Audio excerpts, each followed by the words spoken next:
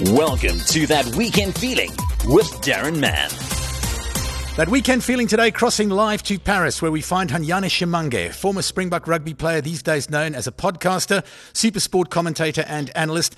And commiserations, Shami, I understand you're being forced to watch some of the greatest rugby we've ever seen, to enjoy great food, great drink, and endure great company. How are you keeping up, really?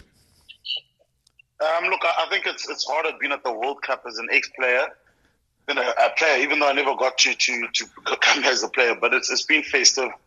It's been good off the field. There's just so many people around, so many catch-ups, so many lunches, so many dinners, drinks, coffees, good food, like you mentioned.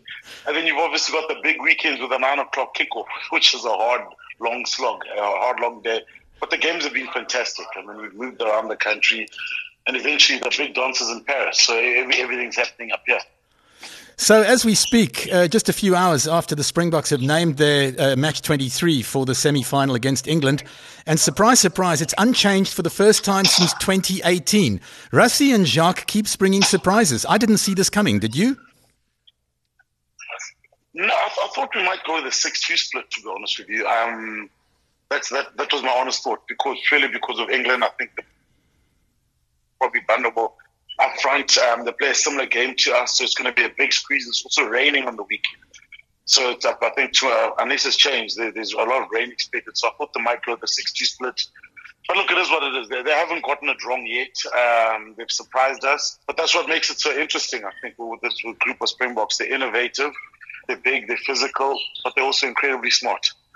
I was also surprised at the squad being unchanged, following how tough and how bruising the quarterfinal match against France was. We saw images of Jesse Krill, for example, coming off the field, bleeding from his face and from his head, but everyone's fit and it seems unscathed.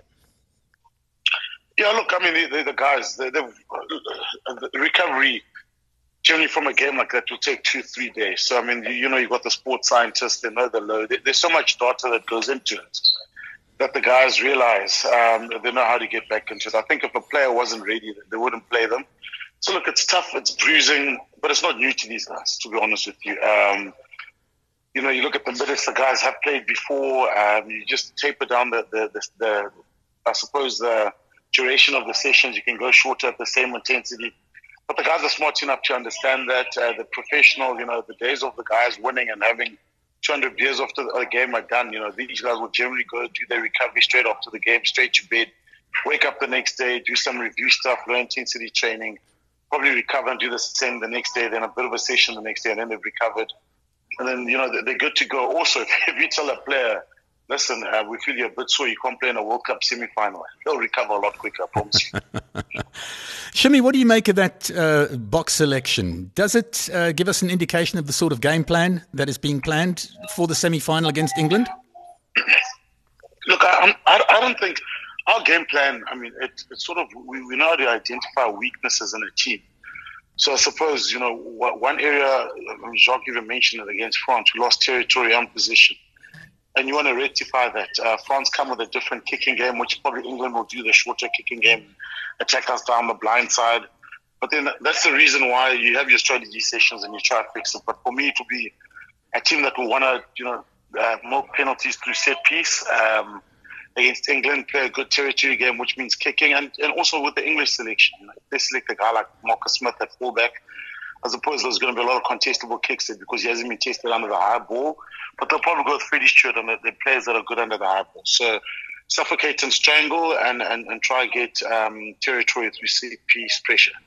Take us back to the quarterfinal. One of the greatest games we've ever seen as Springbok supporters, certainly. 29-28 in front of what was probably 80,000 French supporters at the Stade de France. Give us a sense of what that occasion was like for you being there. I mean, you've been at many before that. Yeah. Look, I mean, the France ones are the special ones, purely because of the noise of the crowd.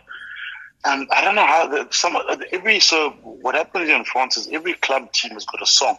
So they're a very vocal crowd. They sing along with the team. So now you put that into the national team. So there's a culture of singing during games, making a noise. They boo a lot. They try to do everything to get the very patriotic, to get their home team to win. So it's fantastic. But the noise takes you, it surprises you. you've got the Irish singing, which is nice and it's festive, but the French almost a little bit more aggressive. And the first time I experienced it was in Marseille last year. And I think I was with Brian at band and he said, Shim, you're going to experience something at the Velodrome you've never experienced in terms of the noise.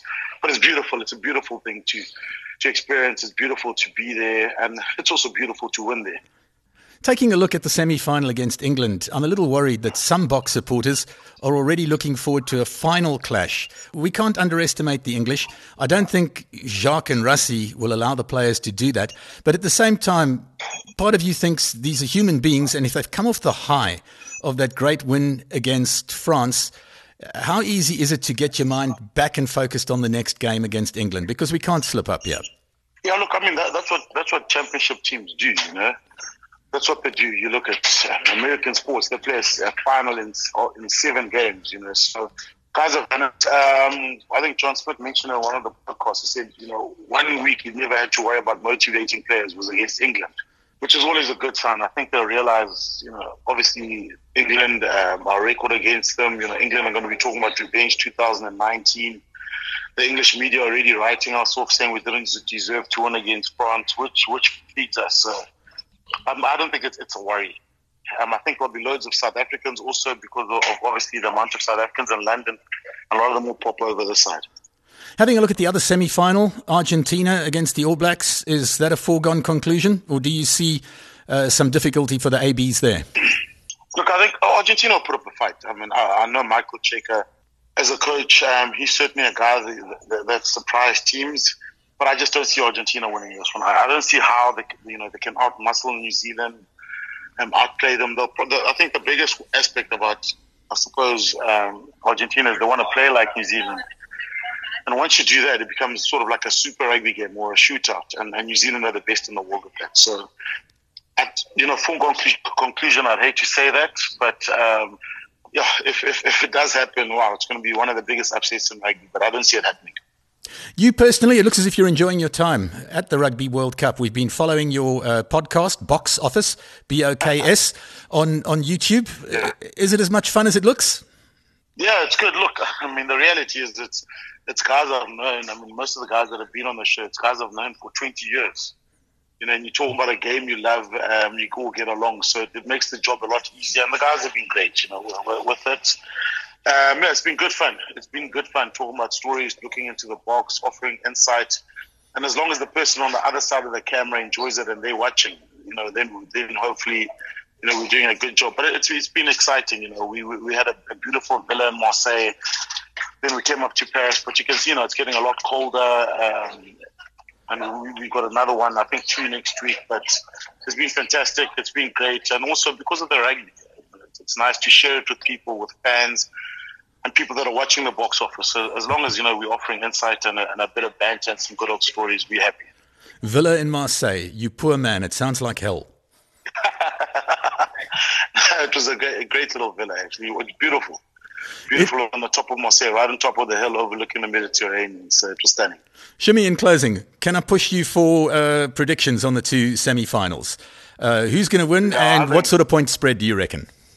I reckon New Zealand will win with about a 15 to 20 point spread, and the Boks will win with about 10 point spread. We appreciate your time. Carry on with the good work in Paris. Send our best regards to the Springboks, all of the countries behind them. And Shimange joining us on that weekend feeling. Thanks, guys. Have a great weekend, and thanks for the chat, man. And get behind the box. That was That Weekend Feeling with Darren Mann.